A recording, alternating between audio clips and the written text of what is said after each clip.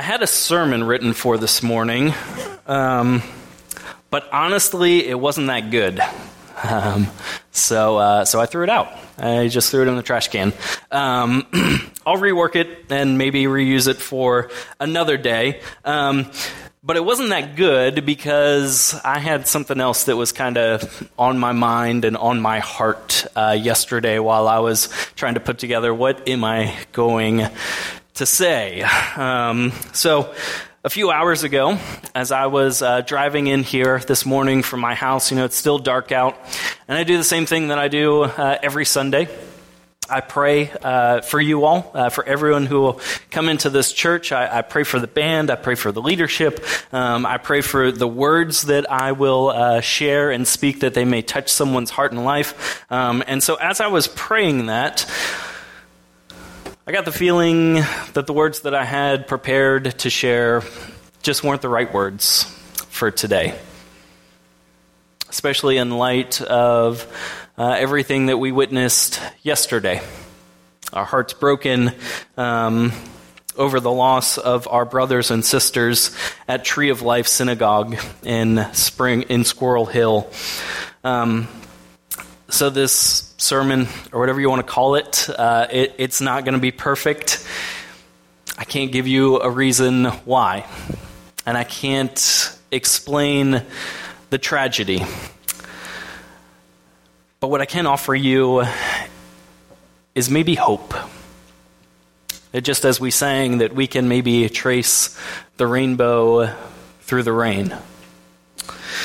And so, what I think that we can do, and what I think that I have been doing, is that we can lament as an act of faith. That we can trust that as we come before God this morning, as we come in to our place of worship on our Sabbath day, that we can come with honest hearts about what we're feeling. That we can acknowledge the pain and the grief and shudder at the horror and shrink before the mystery of death. And we can take all of that, all of those worries, all of those fears, all of those anxieties, and hand them over to our God. Our great God, who hears us, who knows what troubles our hearts, and who comes and speaks those words to us. Don't let your hearts be troubled. But before I get to all that, I think I just need to set some things straight that I shouldn't have to. But for some reason or another, they've been totally misguided and misunderstood by some people. So if you have a Bible, and if you were to open it, you would notice that about 2/3 of it is this thing called the Old Testament. That's the Jewish scriptures. And then you'll see what follows it is called the New Testament. That's the writings of the followers of Jesus, and that's the history of Jesus' life, the Gospels in there. And somewhere along the lines, we've forgotten that those two things are connected. We've forgotten that our Christian faith is only possible because of the faith of our Jewish brothers and sisters. We've forgotten that Jesus was a Jew. He was born a Jew. He was raised a Jew. He called his disciples, and they were Jewish. The early church was a bunch of Jews following Jesus as their Messiah. Jesus did not come to abolish the law and start something entirely new, but he came to fulfill it. He came to make sense of the Jewish faith and to live it out through his own life as an example for what we all are to follow. And somehow we've forgotten that. And there's this oxymoron that you can be an anti-Semitic Christian, and that just isn't so. And so we lament what happened yesterday. The act of hatred and violence, and we rebuke it. And we look for the day where such things will be no more. There will be no more tears. There will be no more hatred. There will be no more violence. There will only be peace. In the Jewish faith, they have that hope too. And they say that that day there was just really one word to describe what it will be like: shalom. And it means peace, but not peace in artificial sense, but peace in such a way that it springs up from the ground and it lives deep within each of us as we have peace with God and peace with one another. So we share that hope. We share that faith. And we're thankful towards our Jewish brothers and sisters for it. And so there's a passage of scripture that whenever I do a graveside service, whenever I commit someone back to the Lord and we say kind of our final earthly goodbyes to them, I share a passage of scripture that comes from the very end of our Bible. It comes from Revelation 21 and 22, and it's a time where it says there's a vision of the new heaven that will one day come. There will be no more weeping, there will be no more sorrow, no more tears, but there will only be joy. And this is what it says. It says, "Then the angel showed me the river of the water of life, as clear as crystal, flowing from the throne of God and of the Lamb, down the middle of the great street of the city," and that city is Jerusalem, the capital of the Jewish people. "And so on each side of the river stood the tree of life, bearing 12 crops of fruit, yielding its fruit every month, and the leaves of the tree are for the healing of the nations. No longer will there be any curse. The throne of God and the Lamb will be in the city, and his servants will serve him. They will see his face, and his name will be on their foreheads. There will be no more night. There will not be a need of the light of a lamp or the light of the sun, for the Lord God will give them light, and they will reign forever and ever." The leaves of the tree of life are for the healing of the nations. And so whatever sense that we can make out of this, from the shooting and the lives of our brothers and sisters that were lost at the Tree of Life Synagogue, whatever can come from it, may we pray that we may find some healing for our nation and for all the nations. You see, today we are supposed to talk about cultivating celebration. In our sermon series of wholeheartedly cultivating all these different things, well, today was supposed to be cultivating celebration, but how do you celebrate in the midst of such tragedy? In the midst of yet another tragedy that we're faced with. But I think we can't lose that. That there is still something to celebrate. Not the event, not the pain, not the horror. That's not to be celebrated.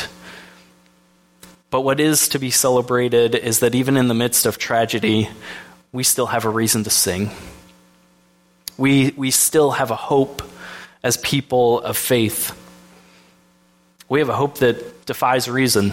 It defies logic. That's why it's called faith. It's the confidence in things hoped for and the assurance of things not yet seen. You see, we see a lot of hatred. We see a lot of pain. We see a lot of division. We see a lot of violence. All those things are so easy to see, but faith forces us to see beyond that. Faith forces us to see something else, a different reality. That one day, where there will be no more pain, but only joy. You see, faith and fear, they can't coexist together. Not if we're to have authentic faith, wholehearted faith, the kind of faith that Jesus invited us to have when he came to offer us an abundant life. You see, life is too precious, and life is too sacred to live in fear. And life is too short to live it half-heartedly. You see, Jesus said time and time again, be not afraid, but believe, have faith. In fact, that's the most common phrase that's used throughout all of the Bible, be not afraid. You see it time and time again throughout the Old Testament and the New, be not afraid. And it sort of baffles us a little bit, but I don't think that it's meant to say that we can't have fear. I mean, everyone has fear. We all do. And we often find that fear is abounding in this world. But what the scripture teaches us is that grace abounds even more. Love abounds even more. That to say those words, do not fear, or be not afraid, means that we don't have to become the fear that we see in our world. We don't have to become the fear that we're feeling. We don't have to be held captive by it, and we don't have to give our lives over to it, serving it, and thus perpetuating the cycle of fear that runs throughout this world. You see, our faith calls us to something else. Be not afraid, but have faith, have hope in things that are unseen yet today, but one day they will come. There seems to be an increasing fear of the other in our world. Whatever other you want to call it. Anyone who is different from yourself. But that's not how God calls us to see each other. That's not how God calls us to live in this world. That the opening pages of Scripture says that we are all created in the image of God. We are all bearers of something sacred and holy. And we're called to represent that and reflect that and bring that out in the lives of others. We're called to see each other through the eyes of love. Not through the eyes of hatred, not through the eyes of fear, and not through the eyes of other, but only through the eyes of love. So it says in 1 John chapter 4, it says, there is no fear in love, but perfect love drives out, casts out fear. Because fear, you see, has to do with punishment. The one who fears is not made perfect in love. See, the opposite of love is not hate. What it says here is that the opposite of love is fear. Because if we live in fear, we'll never live in love. If we live with our hearts and our lives guarded off towards others, then we'll never fully know what love is. When we live in fear, we live closed off to the rest of the world. We live half-heartedly. But Jesus came to offer us an abundant life.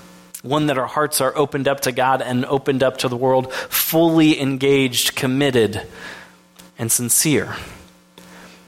And it's hard to be committed to something when you're afraid, right? And so what I want to encourage us today, I know it's a little different. I want to encourage us to commit ourselves not to fear, for that's easy.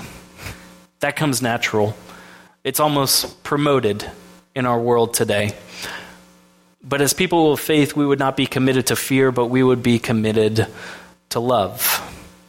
Love of God and love of neighbor. I mean, that's the greatest commandment that Jesus gave us when he said, love one another as I have loved you. And by the way, that's a commandment that he took from the Old Testament as he was raised a Jewish boy.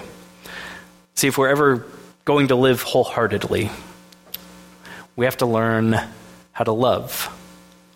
We have to learn how to live without fear in this world. And it means that we must diligently, maybe even stubbornly so, commit ourselves to loving each other. And that means that we're also going to have to celebrate. And I know it sounds weird, especially in the wake of what we witnessed yesterday, but our faith calls us to celebrate, even in the things that we can't yet see. You see, we don't celebrate as the world does. We don't celebrate as the world does. The rest of the world, to them, celebration is seen as something like an escape. That you turn away from the world, you tune off, and you turn off. Celebration is kind of like a vacation. You turn off, you tune out, and you turn away from the world. But for people of faith, celebration, it's just the result. It's the consequence of opening up your whole heart to someone else, to something bigger than yourself. Celebration is the result of opening up your heart to someone else besides just yourself. That's where we find joy. That's where we find a reason to celebrate. Listen to this. It comes from Hebrews chapter 12. It says, "For the joy set before him, the joy set before Jesus, he endured the cross, scorning its shame, and sat down at the right hand of the throne of God. For the joy set before him, Jesus went towards the cross. And he did so because he knew that the joy would come on the other side of it. He knew that at the end of all this pain, at the end of all this shame, at the end of all of this heartache, there would be something left over that would be worth celebrating. See, it teaches us that the worst thing is never the last thing. That as tragic as the cross was, as painful as it was, Jesus went before it with joy. Because he knew that 3 days later there would be new life, that a new hope would be given. That's the paradox of our faith. So in the Jewish tradition, if you were to open up the Old Testament and about halfway through, you'd find this big book called the Psalms.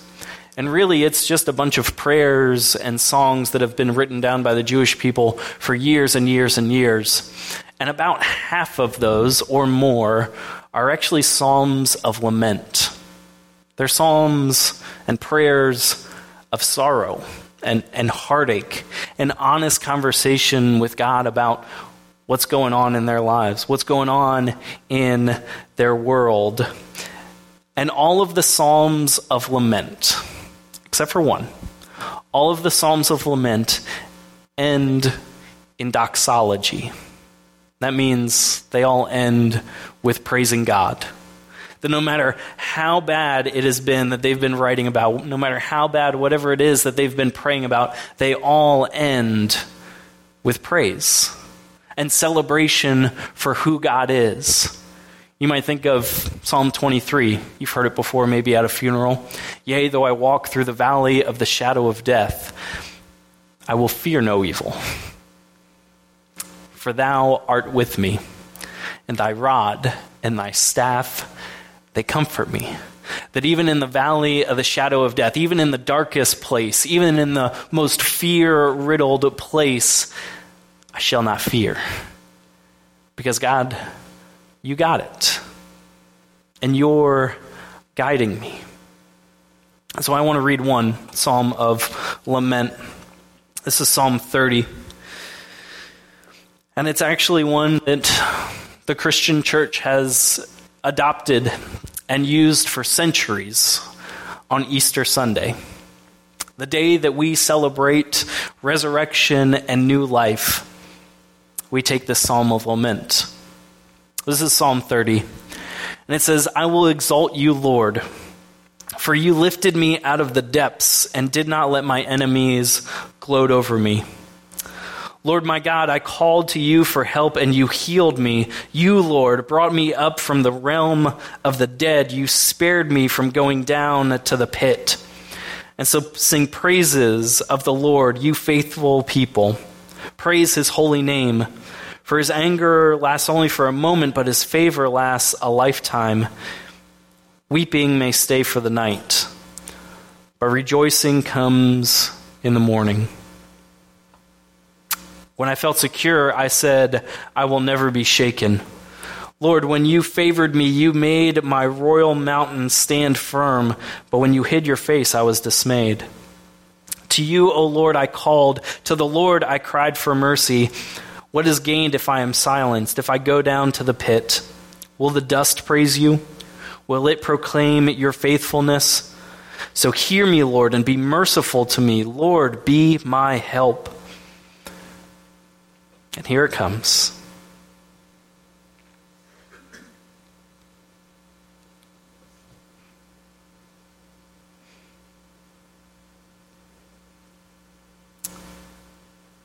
You turned my wailing into dancing. And you removed my sackcloth, and you clothed me with joy, that my heart may sing your praises and not be silent. Lord my God, I will praise you forever. That even though weeping may stay for the night, and it may seem like a really long night, joy will come in the morning. That there will be an end to the pain and the suffering, and there will be nothing left but joy. The worst thing is never the last thing if we commit ourselves to faith, because faith and fear cannot coexist. And so we have this thing. Whenever we welcome someone into the life of faith, whether we baptize a baby or we welcome a new member into the church, we invite them to join in a covenant with us, make a few promises on how we're going to live together. That's called our promise of baptism, our baptismal covenant. That's how we do covenant in the Christian church. Well, yesterday, at Tree of Life Synagogue, there was supposed to be a covenant made with a baby joining into the life of the Jewish faith. Promises would be made to uphold one another and share in this wonderful, beautiful life and commit to faith to live together. And so, in a similar way, we make those same commitments when someone joins our community of faith here on a Sunday morning. And we ask them a couple questions, and these are the first two, and they seem very strange. But I think on days like today, they make sense. And we can grasp the gravity and the importance of these two questions. And the first one begins, do you renounce the spiritual forces of wickedness? Reject the evil powers of this world and repent of your sin. And then I ask them, if so, say, I do. And then I ask, now do you accept the freedom and the power that God gives you to resist evil, injustice, and oppression in whatever forms they present themselves? If so, say, I do. They're both questions of, will you live a life of faith instead of a life of fear? Will you find something worth celebrating? Even though the darkness seems to abound in this world, will you find that light, hold on to it, renounce the darkness, and cultivate celebration? Go towards the light. Will you live your life wholeheartedly? Will you live your life with complete sincerity and commitment? Will you celebrate? Because celebration is really just the consequence of opening up our whole hearts to one another, our whole hearts to God, our whole hearts to each other. And the greatest thing that we have to celebrate is love. And there's no greater thing than for someone to lay down his life for one another. God's love for us and our love for one another.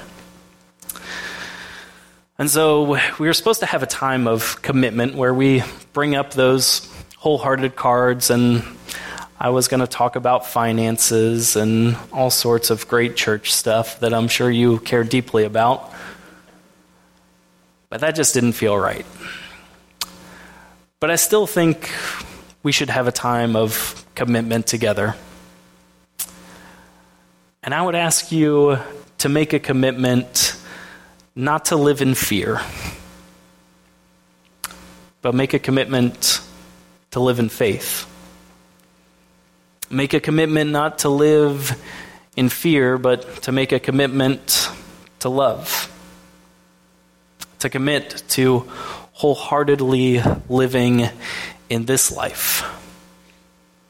And so I want to end with this passage of Scripture. We've heard it a few times before throughout the last couple weeks. It comes from Jeremiah 29. I'm going to invite the band up as I read it, and they're going to play a couple songs. And this is just a time for us to be together and worship. But this comes from Jeremiah 29. And it's at a time when the Jewish people were being oppressed, facing hardship. They were living in a foreign land. It seemed like nothing was really going right. And then in the middle of that, God speaks a word of hope. And so this is Jeremiah 29. It says, "For I know the plans that I have for you, declares the Lord. Plans to prosper you and not to harm you. Plans to give you hope and a future." It's not going to be today, but it will come one day. God goes on and says, "Then you will call on me and come and pray to me, and I will listen to you. You will seek me and find me when you seek me with your whole heart." And so we just wanted to give this space over to you today for a time for you to come and talk openly with your Heavenly Father. Whatever's on your heart, that you could lay that down. But also a time that we together as a church would commit to something larger than ourselves. That we would commit to love. And that we would find celebration as we open up our hearts to God and one another. And so the altar is open for you to come and pray for yourself, but also be in prayer for our Jewish brothers and sisters in Squirrel Hill.